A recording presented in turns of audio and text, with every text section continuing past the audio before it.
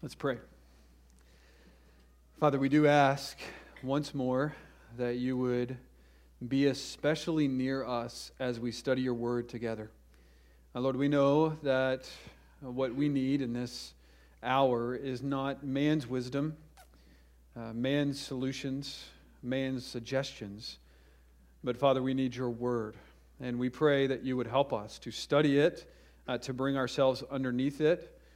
And Lord, we ask that you would work among us, that you would strengthen those who are weary and weak, and that you would that you would reaffirm those who are pressing along and running well, that they would be renewed in their strength.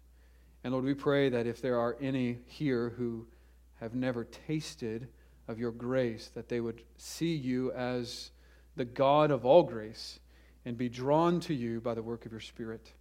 And above all, Lord, we ask that you would be pleased as we dive into this passage this morning.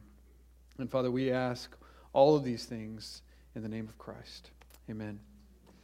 Well, I invite you to turn in your Bibles with me to 2 Timothy chapter 2.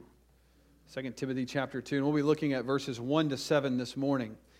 And there's a reason, of course, why we're not in the Gospel of Mark, and that reason is because I want to take what my original plan was to take one Sunday to think about spiritual health, specifically spiritual health from the perspective of how to overcome spiritual weakness and how to restore spiritual vitality in our lives. And originally I had one Sunday marked off for this, but as I worked through this wonderful passage, it turned into way more than I could do in one Sunday. And for your sake, I decided to break it up into two. All right, you have in your outline, it looks like I'm going to cover 4 points, but that's not going to happen today. Okay. Lord willing, we'll cover the first two. All right, we may do that by the skin of our teeth. We'll see. But I want to spend a couple of Sundays thinking with you about how to overcome spiritual weakness. I don't know where you are this morning, but if you're like me, this has been a long year, a year full of, or the past year, a year full of changes and challenges and trials, difficulties, things that we would have never anticipated. And if you're not careful in the midst of all of these trials, you can find yourself waning spiritually. And some of you are doing really well. Some of you are running in full stride, and I'm happy that you're here.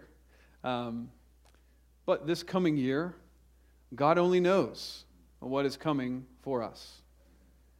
And so I want to spend some time thinking about how do we, those of us who are spiritually weak, how do we restore our spiritual vitality? And those of you who are spiritually strong and doing well, how do you sustain that over the course of this year?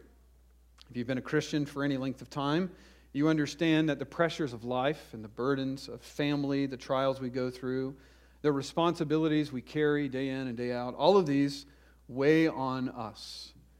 After a while, if you're not careful, these can begin to erode your spiritual strength, and you can find yourself feeling spiritually anemic, exhausted, discouraged by your own spiritual progress, and wondering how in the world you became so spiritually dry all of a sudden. Sometimes you get to the bottom of that and you just think, I just want to hang it up.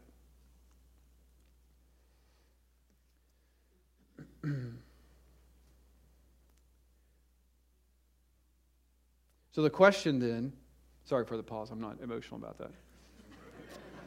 I realize that was a dramatic pause. I don't want you to be worried about my position. Although I will tell you, I needed this sermon, I needed this text, but God has sustained me through the past year. But the questions before us are something like this. How do we come out of these spiritually low places?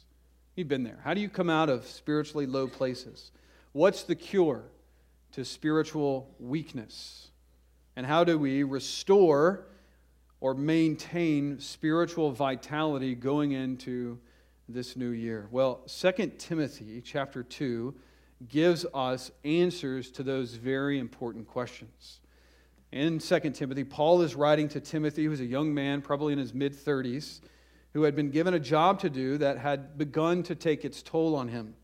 Paul had sent Timothy to Ephesus in order to restore order to this church because false teachers from their own membership, you should think about this, false teachers from within their own ranks had risen up and were teaching strange doctrines, he calls them in 1 Timothy chapter 1. They were misleading God's people. These were men who were consumed with themselves and taking God's people off God's path. So that was one thing. The other thing, that the men in the church who were supposed to be leading the church itself, according to 1 Timothy 2, it seems like these men were full of wrath and dissension. They were fighting each other. And in the midst of their fighting, someone had to step up and take charge. And it seems like in 1 Timothy chapter 2, the women had stepped up and said, okay, well, if you guys are going to fight, someone's got to lead this ship, so we'll take over and we'll take charge. And Paul had sent Timothy to go to this church and sort of set things back in order. Right? Let the women get back to the work that God had given them to do, get the men to stop fighting, run off these false teachers. And then in 1 Timothy chapter 6, we also see that there was an issue with greed within the church itself. There's all sorts of problems, lots of things to be addressed. It was a messy situation.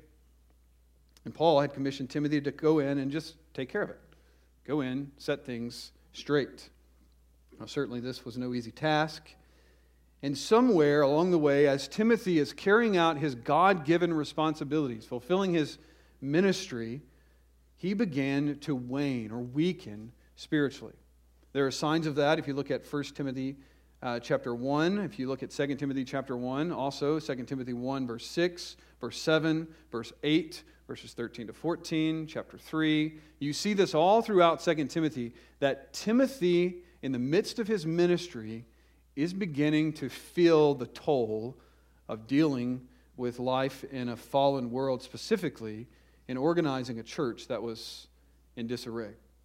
And so naturally, Paul is concerned about Timothy, rather, because he loved Timothy.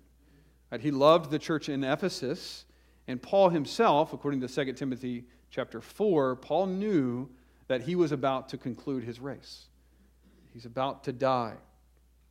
And so 2 Timothy is actually Paul's last inspired letter he ever wrote, and this was to Timothy. And the objective of 2 Timothy is to really inspire Timothy to renew his strength and to get back in the saddle, as it were, and do the work that God had given him to do. And of course, there are multiple pleadings with Timothy to come to Paul soon as well. It's really twofold. Strengthen Timothy, and also for Timothy to come and see Paul before he goes to glory.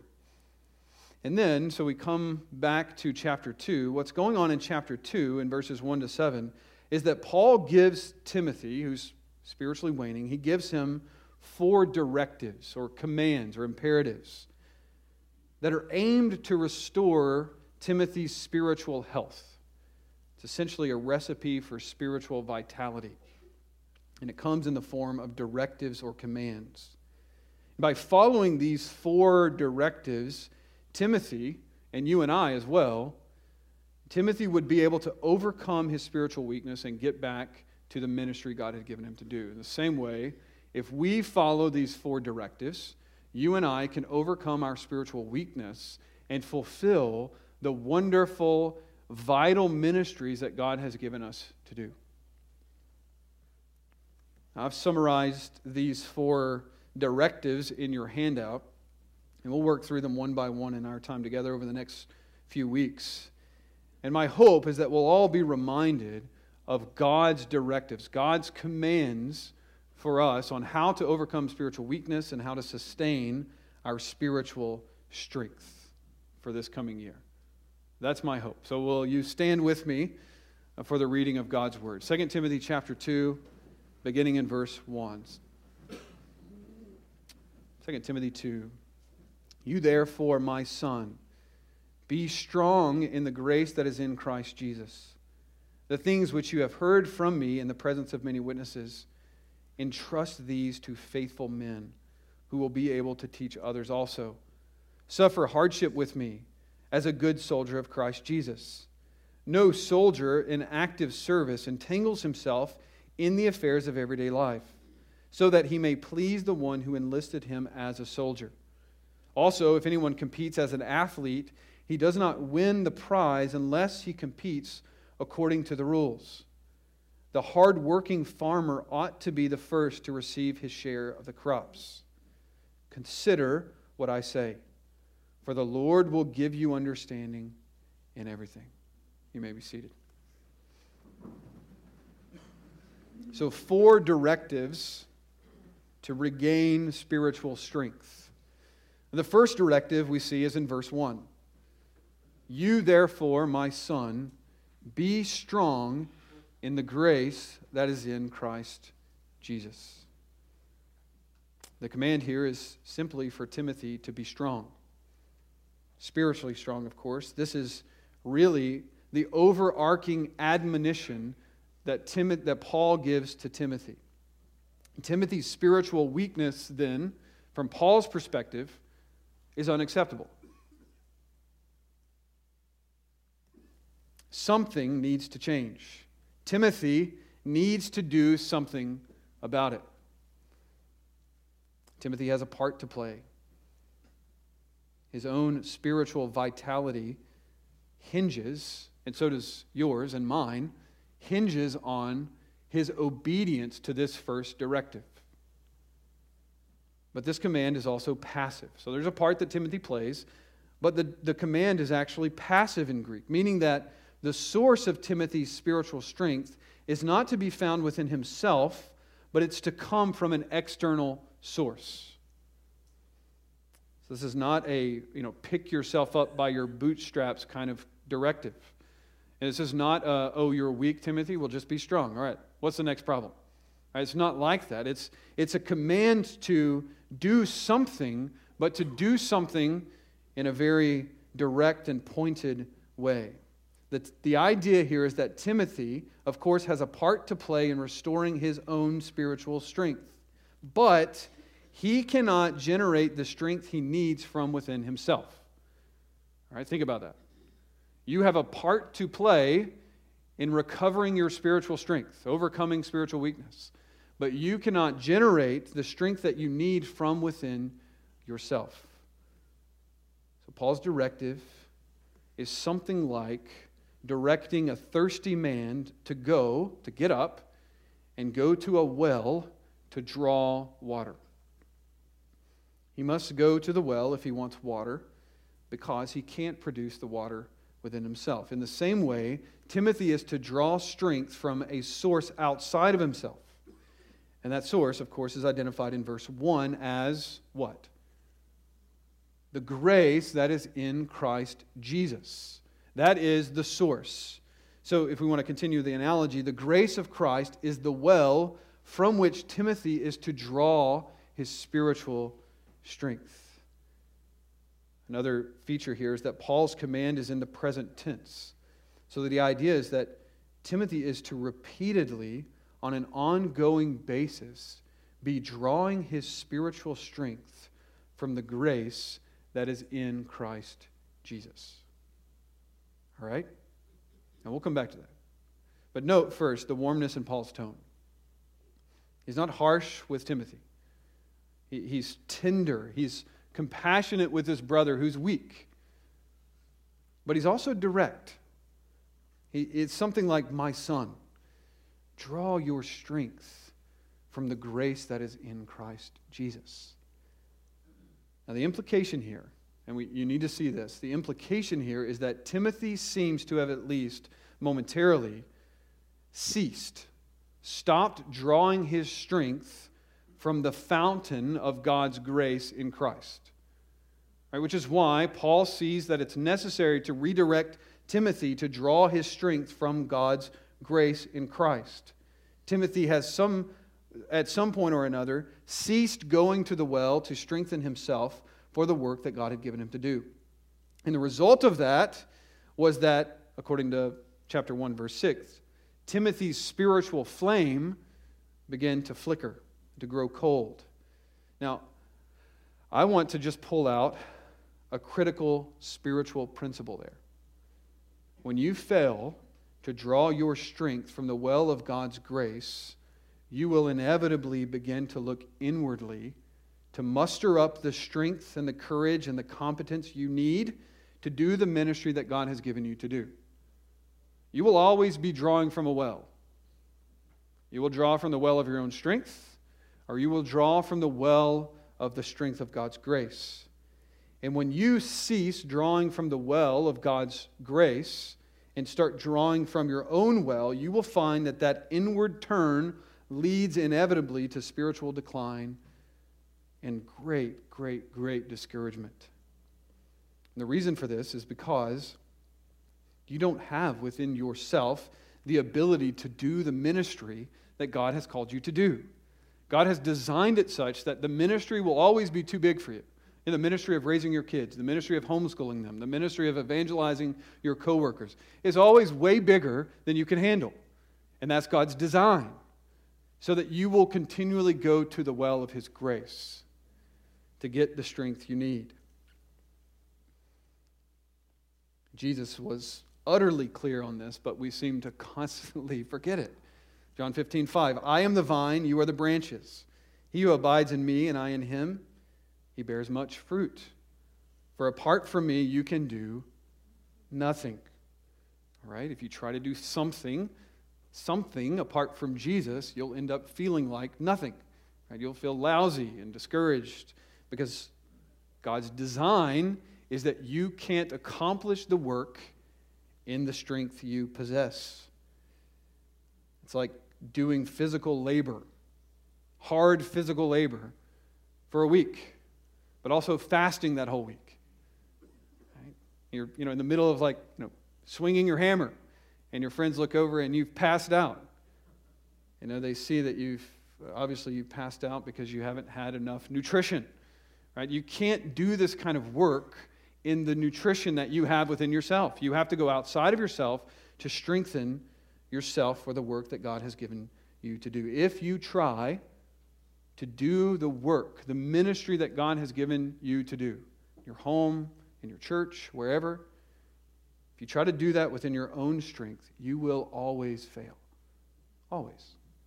You will always fail. And that's because God loves you too much to let you succeed as you draw your strength from yourself. And as you fail in this, you will inevitably start to feel spiritually anemic. You live in your own strength for a while. You start feeling weak. You start feeling like, this is just too much. I can't handle all of this. Right? You begin to spiral downwards. And you find yourself increasingly disappointed by your own performance, by your own ability. You look around at everyone else's spiritual growth and you get discouraged. You compare yourself to others.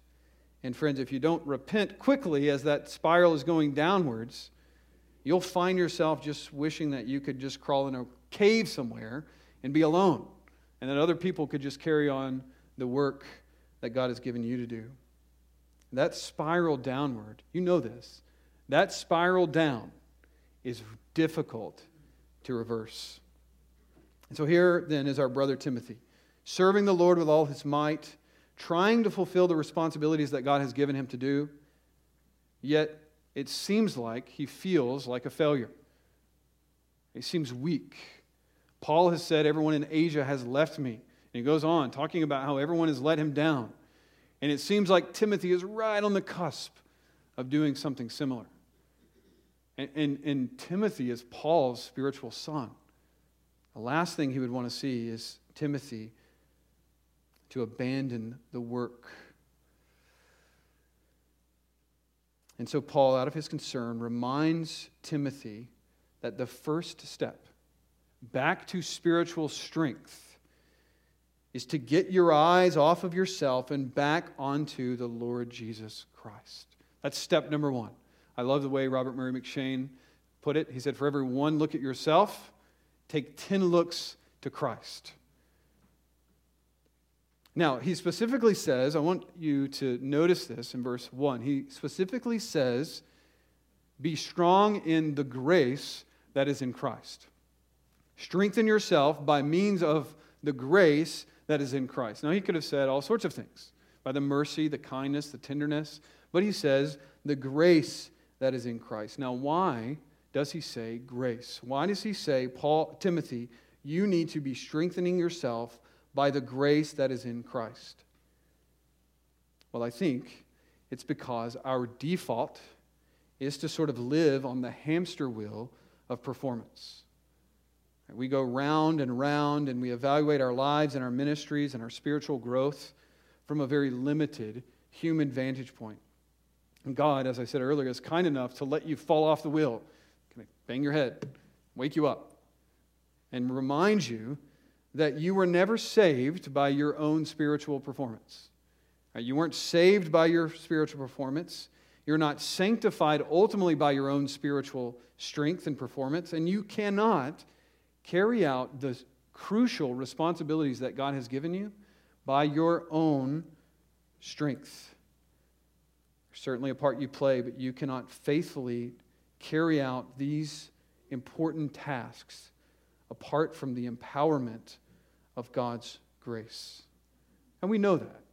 This goes all the way back really to 1 Chronicles 29, where David offers a prayer of gratitude that goes this way. 1 Chronicles 29, 11 and 12. Just listen as I read. David says, "Yours, O Lord, is the greatness and the power and the glory and the victory and the majesty. Indeed, everything that is in the heavens and the earth, yours is the dominion, O Lord, and you exalt yourself as head over all. Both riches and honor come from you, and you rule over all." And listen to this. "And in your hand is power and might, and it lies in your hand to make great and to strengthen everyone." I'll read that again. It lies in your hand, God's hand, to make great and to strengthen everyone. This comes from God's hand. Now, of course, we don't just sit back and say, "God, I'm spiritually weak, so would you strengthen me?" No. Paul reminds us that we need to ask God for help, and then we need to get up, and we need to go to the fountain of His grace, the well of His grace, and draw strength from that. It's really similar to Hebrews 4:16, where the writer of Hebrews says, "Since we have a God who is merciful and gracious and compassionate, who sympathizes with us in our weaknesses, we are to draw near with confidence to the throne of grace." It's a throne of grace, so that, notice this, so that we may receive mercy and find grace to help in time of need. The mercy and the grace are there in rich supply. We have to get up and go get it. And that's what Paul is saying here. That's the directive. Let us draw near to this throne of grace. Let us get up and strengthen ourselves in the grace that is in Christ Jesus. You need to get up from your spiritually weak state and go to God. Paul strikes the balance between his own effort and God's grace so well in 1 Corinthians 15 when he says, "For I am the least of the apostles, and not fit to be called an apostle, because I persecuted the church of God." I talk about past failures, talk about weakness, talk about potential disqualifying sins. "I am the least of all the apostles, not fit to be called an apostle, because I persecuted the church of God." In other words, he's saying, I'm not fit to do the ministry that God's given me to do. But, he says, by the grace of God, I am what I am. And His grace toward me did not prove vain. But I labored even more than all of them, yet not I, but the grace of God within me. So who's doing the work, Paul? Yes, God is at work, I am at work.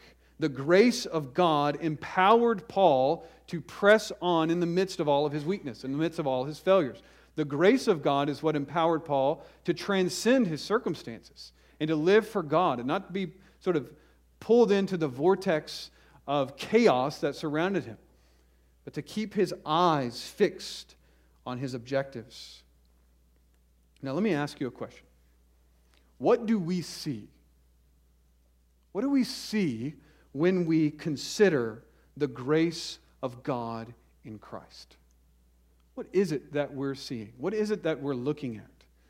To use another analogy, when you go to that well of God's grace in Jesus Christ, what exactly are you pulling out that so strengthens you? Well, let me tell you a little bit about that. Okay? We know that grace is God's unmerited favor. Right? Grace is God's unmerited favor placed upon you because of Jesus. That's grace. It's unearned favor. Favor from God, not because of your performance, not because of your personal holiness. It's favor from God, not because of your evangelistic success, not because of your administrative skills. It's favor not because of your gifting and talents. It's favor not because you're the best parent, you're the greatest homeschooler, or you're the most faithful employee. No, grace is unearned favor. It's favor that doesn't hinge on your performance. This is the glory of the gospel. God's loving smile because of Jesus. That's grace. Let me put it another way. Grace is God's loving smile upon you simply because He has chosen to smile upon you and not smite you because of your sin. That's grace. It's God's smile because of Jesus, not because of your performance. Grace is God's promise of help and assistance in the ministry of your life simply because God delights to help those He loves. Grace is God's tender upholding of His people, not because they performed well that day, but because it's the very nature of God to strengthen His weak people. That is grace. Grace is to realize that your standing before God does not depend on your ministry performance, but it's favor accomplished and obtained because of Jesus' life and death. That's grace. And when you see that clearly, when you get your eyes on God's grace in Christ, you will inevitably overcome your spiritual weakness. Because spiritual weakness is connected to your failure to draw strength from the well of God's grace. If we're to take 2 Timothy 2:1 in a plain reading, right? If you fail to strengthen yourself from God on God's grace, the result will be spiritual anemia. However, if you fix your eyes on the grace that is yours in Christ, the favor that is yours, the smile of God on you, regardless of if you fail in the task of homeschooling or preaching or teaching or whatever task you have before you, if you fix your eyes on the reality that whether you live or die, whether you succeed or fail, you have the Father's smile, you will find yourself strangely empowered to do the work He set before you. I love the way that the poet Henry Light put this in his hymn, Jesus, I My Cross Have Taken. After celebrating the gospel and the wonder of grace, the 5th verse, he says, Soul, then know thy full salvation. Rise o'er sin and fear and care. Joy to find in every station, something still to do or bear. Think what spirit dwells within thee. Think what Father's smiles are thine. Think what Jesus died to win thee. Child of heaven, canst thou repine? Think what Father's smiles are thine. The Scottish pastor, Robert Murray McShane, I mentioned him earlier, he once said, if I could but hear Christ praying for me, I would not fear a million enemies. And I would say, if you could but see the Father's smile, you would never question His total commitment to you, even in the midst of your greatest failure. If you could but see His smile, you would still be strengthened to press on, even when you've blown it. And all of that is because of Christ. Because of Jesus, the Father abounds with love towards those who trust Him. Because of Jesus. Grace reminds us that ultimately none of this life, none of your ministry, none of your salvation, none of it is actually about you in the ultimate sense. Grace reminds us that this is all about God. It's about the glory of God. And specifically, it's about God's glory demonstrated through the exercise of His grace. That is the end of it all. Now, you might find that very narrow. God's glory demonstrated through the exercise of His grace. It's a pretty tight definition. I invite you to turn with me to Ephesians 1. I told you that I'm not going to cover all points today. I just want to show you this.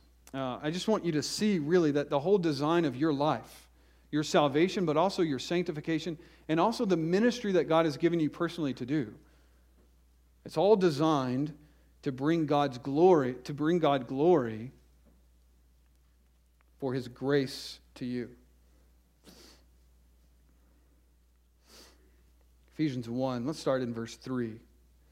Blessed be the God and Father of our Lord Jesus Christ, who has blessed us with every spiritual blessing in the heavenly places in Christ, just as He chose us in Him before the foundation of the world, that we would be holy and blameless before Him. In love, He predestined us to adoption as sons through Jesus Christ to Himself, according to the kind intention of His will. Now notice verse 6. To the praise of the glory of His what? Grace. So all verse 3, 4, 5 find their end or their purpose in that little phrase, to the praise of the glory of His grace. Now then look over at chapter 2, verse 4. Chapter 2, verse 4. Paul replays this theme throughout the book of Ephesians, but it's very clear here in chapter 2 and verse 4. But God, being rich in mercy, because of His great love with which He loved us, even when we were dead in our transgressions, He made us alive together with Christ. By grace you have been saved, and raised us up with Him, and seated us with Him in the heavenly places in Christ Jesus. Now notice verse 7. So that, that's a purpose clause. This is the end of it all. So that in the ages to come, He might show the surpassing riches of His grace and kindness towards us in Christ Jesus. That's the end of it all. So that in the ages to come, God might show the surpassing riches of His grace in kindness towards us in Christ. The end of all things is for God to get glory for demonstrating the riches of His grace and kindness to undeserving men and women like you and me. That's the point of it all. It's striking, verse 7, the way that he puts that. You could think of it in terms of a painting and a canvas. You know, we are like the canvas, and God's grace is the work of art. He's doing this work in us, this work of grace in us, so that for all eternity, creation will look at us and they will say something like, wow, isn't God gracious? All right, verse 7, so that in the coming ages He might show, He might demonstrate, He might placard the surpassing riches of His grace in kindness towards us in Christ. So that for all eternity, people look at you and they say, God is incredibly gracious. Right? They don't look at you and say, wow, he was incredibly gifted. She was very talented. Wow, she made some great accomplishments with her life. She did a great job. No, the whole point of it all is so that you in eternity will be posted like a work of art, and God will say, look, and all the angels and all of creation will say, wow, look at God's grace to save such a sinner. and to use such a sinner for such marvelous purposes. We need to remember that the entire design of our lives, from beginning to end, is to bring God glory for being so completely and utterly kind to someone as weak and unworthy as we are. That's the whole point. That's the design. And by doing this, God puts His enemies to shame as He uses the foolish and weak things of the world. Right? And when we are, just notice this, just hear me out here. When we are consumed with our own performance, in whatever task, parenting task, ministry task, whatever it is, when we are consumed with our own performance, we are missing the point of it all. Right? The point of it all is for God's glory to redound in His grace to you. Not because you are something wonderful. So, you failed again as a parent, as a spouse, as a Christian. If you are going to the well of God's grace and drawing your strength from the reality of God's constant, never ceasing, never failing grace, and that His purposes are to triumph and to display that grace through your weakness, you will begin to see that your failure will actually be worked together by God for your good. God will make that mess another simple stroke of the brush of His grace in your life that will be celebrated for all eternity. So, don't fret over failure. I'll say that again. Don't fret over failure. Don't let the fear of failure keep you from doing the ministry God is calling you to do. Right? Don't wear your failure as a sort of albatross around your neck. Don't do that. And if Satan could have his way, he would have you obsessed with your own incompetency and your own weakness. And that would keep you from doing the work God's given you to do. But you know, Ephesians 2:10, God has created you in Christ Jesus for good works. And it's all of hell's ambition to keep you from doing those good works. And one of the mechanisms, one of the schemes, Ephesians 6, of the devil is to get you looking at yourself. If that happens, you will be anemic. You will be weak, and you will stay in your seat, and you will not do the work God has given you to do. But if you get up from your failure, one of my favorite Proverbs 24:16, the righteous man falls 7 times and gets back up. Right? So you fail. If you get back up, and with God's help, you go to that well and you start musing on the purpose of your life, the purpose of God's work in your life, you will find that you have suddenly overcame your spiritual weakness.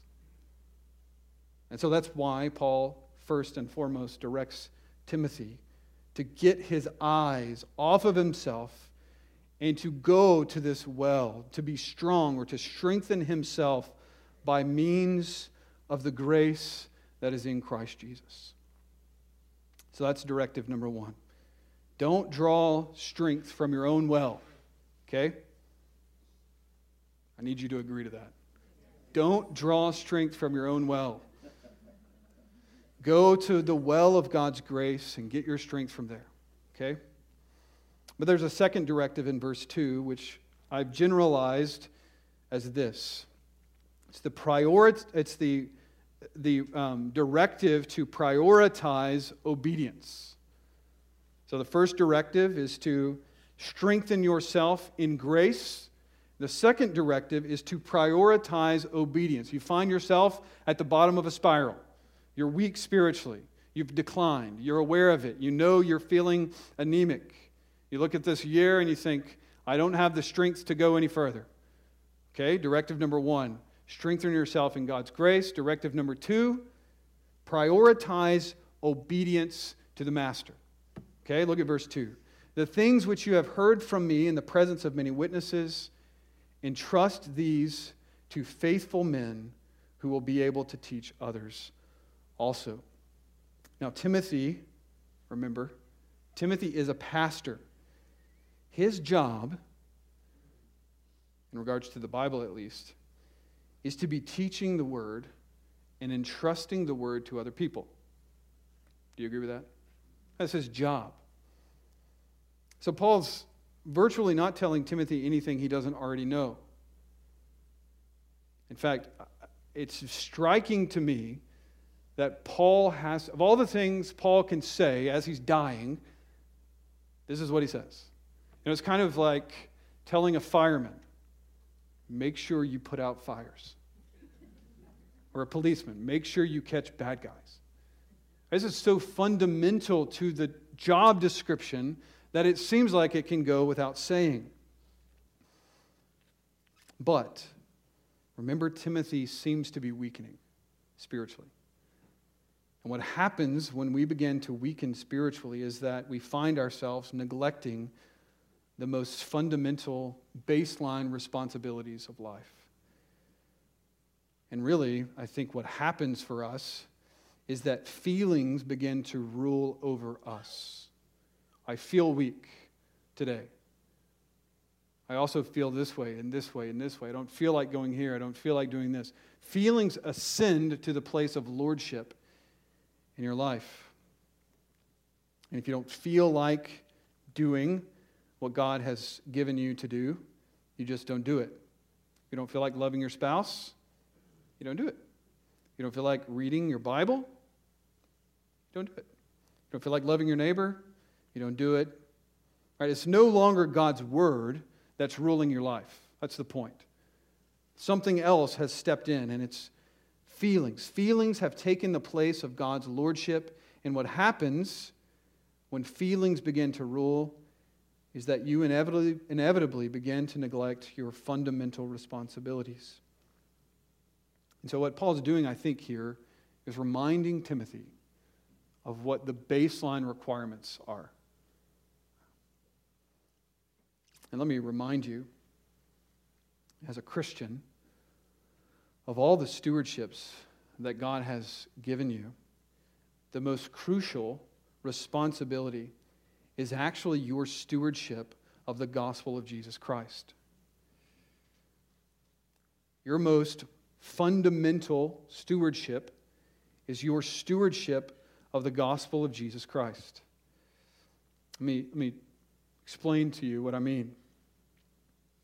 Your stewardship of the gospel of Jesus Christ is fundamental because you, as a Christian, are supposed to be strengthening yourself on what? The gospel of grace. Right? As Christians, you are called to be passing on the truth, the Great Commission, Matthew 28:19-20. The gospel itself is to inform the way you work. The gospel is to inform how you live. It's to inform how you raise your children.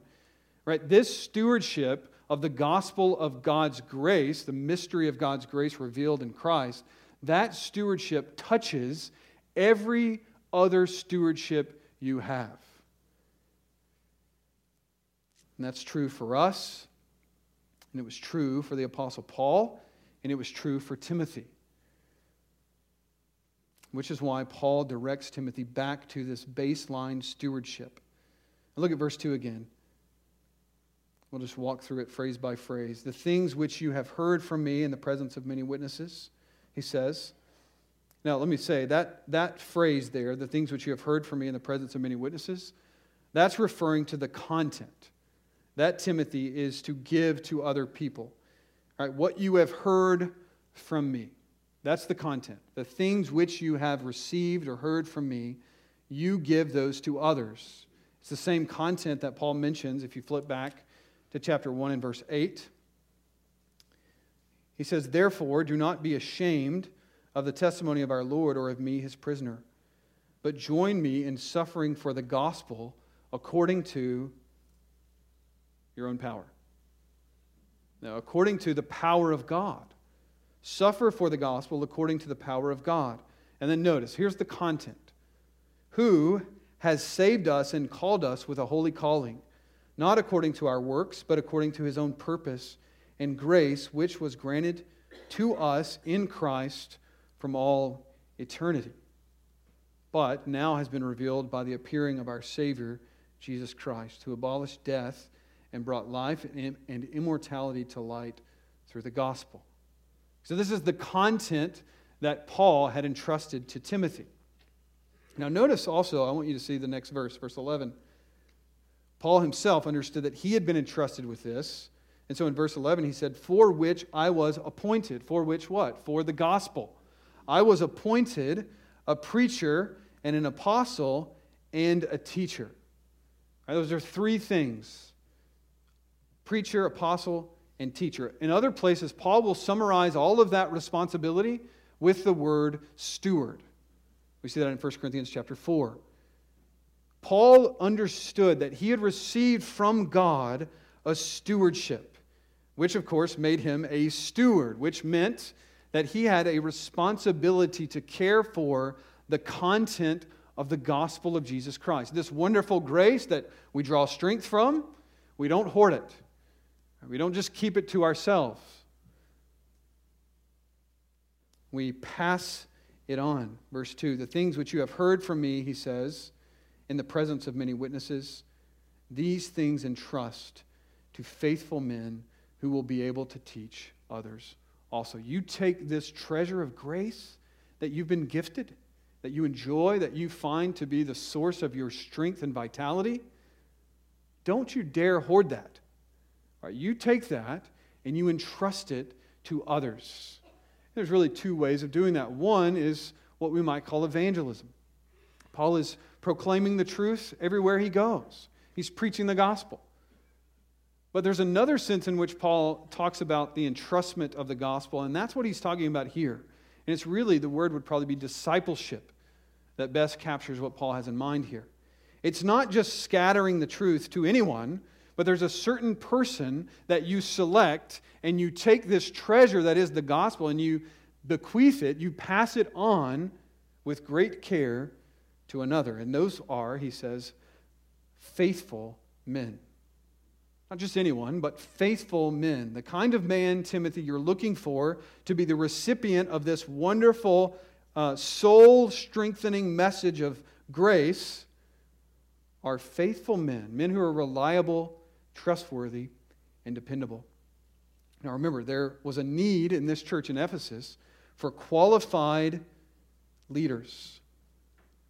So the idea, I think, here is that Timothy is to focus his attention on selecting men who stand out as exemplary in faithfulness. They're reliable, they're not wishy-washy, double-minded, but they're stable men, and they will be equipped by Timothy to then entrust this wonderful message to others.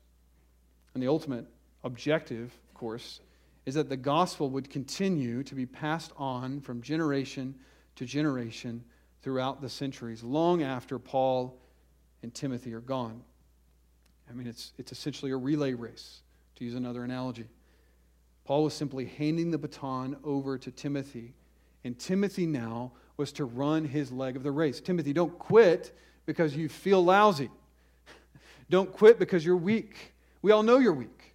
Right? We didn't call you to do this. God didn't call you to this task because you were strong.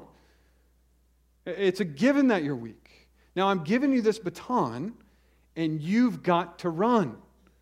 Right? Get your eyes on the grace that is yours in Christ Jesus, and now do your fundamental responsibility. Take the truth of the gospel and pass it on to faithful people who will be able to teach others also. So a question for you, as we sort of extend this in an application to us, is how are you doing with your stewardship of the gospel message? You've been given this gospel of grace. We've all been given it. We've all received it. And you stewarded it all last year. How did you do?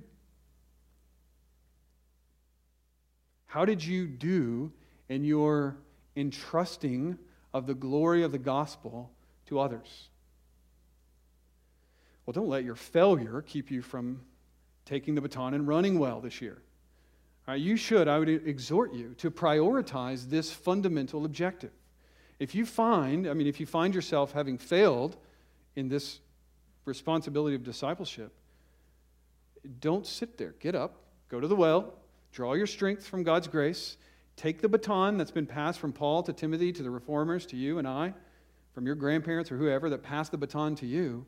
You have a responsibility You have an obligation. And now is the time to start being faithful in this area. And really, I mean, if I'm just being honest here, one of the reasons I'm wanting to talk about spiritual vitality with you is because if you fail in that fundamental obligation, I know that you're failing all over the place. Right? Because this responsibility is like the sun, right? It's like the sun in the orbit of your Christian life. This responsibility to be a steward of the gospel of grace. If you fail that, if your sun is not there, then I know that you're failing in all these other areas. And now, again, is the time to reorient yourself onto this baseline responsibility. If you fail to steward the gospel, the result will be a tragedy, really, of no little consequence for your life, for the lives of your children, and by extension to the life of our church. Okay, I told you I had a lot to say this morning. So let me extend this one step further. I think the principle here from 2 Timothy chapter 2, verse 2, extends beyond the baseline stewardship of the gospel in our lives and encapsulates the entire Christian life. This is why I'm calling it the directive is to prioritize obedience. Fundamentally, it's the obedience of your stewardship of the gospel, but by extension, it encapsulates every responsibility that you have, every obligation that God has put on your plate. When you decline into spiritual weakness, you begin to prioritize what feels right over what is right, and you can stop doing what you know you need to be doing because you simply don't feel like doing it.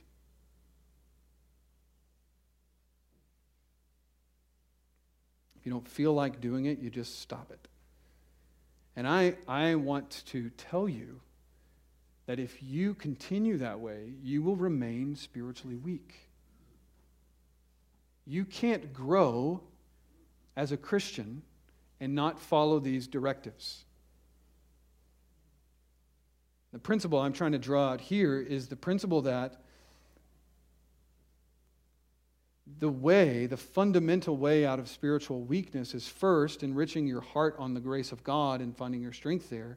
But then secondly, it's to prioritize obedience, especially when you don't feel like obeying. I would say it's always important to obey. Let me get that out of the way. It's always important for you to obey the Lord.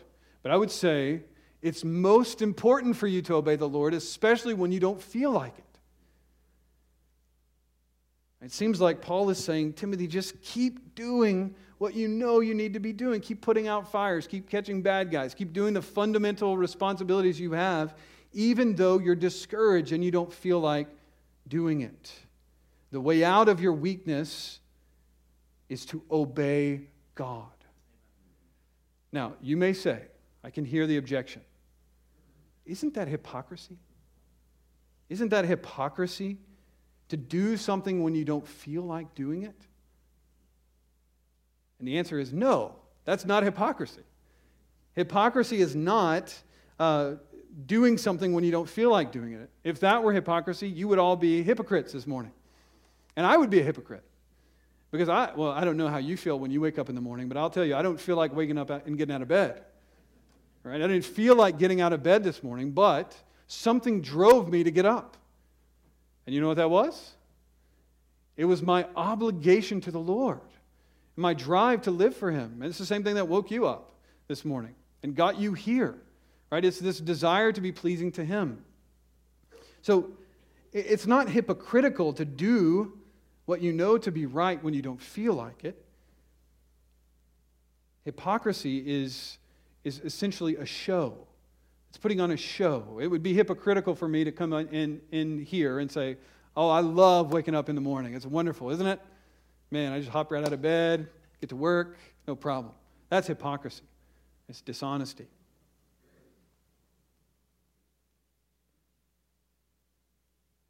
Hypocrisy is to put on a show. It's literally to play a role on the stage. To play a role on the stage. It's to give an outward show without the inward reality. And if you put on the show, of loving your wife in front of others, but behind closed doors you constantly mistreat her, that's hypocrisy. But if you come home from work exhausted and all you feel like doing is going to bed, but you know you have the responsibility to love your wife as Christ loved the church, and you choose to come home and love your wife and your children even when you don't feel like it, that's called obedience. That's called love. That's called faithfulness. It's never hypocrisy to do the right thing when you don't feel like it. So let me exhort you. You don't feel like reading your Bible? Read it. Do it. And you will find that your feelings begin to get in line as you obey. Feelings, they lie to you, and they will tell you things that are not true, but feelings are designed to follow the truth. If you put feelings first, you'll make a mess of your life. Your life will be like this roller coaster, up and down, up and down. It's no way to live. Feelings are to be subjugated to the truth of God's Word. Feelings are wonderful. They're wonderful. It's part of our having been created in the image of God. But since the fall, our feelings have gone awry. Right? They are no compass for life. The compass for life is the Word of God and truth. And if you want to get yourself out of your spiritual weakness and overcome it, you've got to throw aside the superiority and authority of your feelings and bring yourself underneath the authority of God's Word and prioritize obedience to Him. Now, we are out of time. So what I plan to do next week is cover the next verse in this passage. That's all I will say. I have ambitions, but the heart of man plans his way, and the Lord directs his steps. So let's pray. Father, we thank you for the reminders this morning of your grace.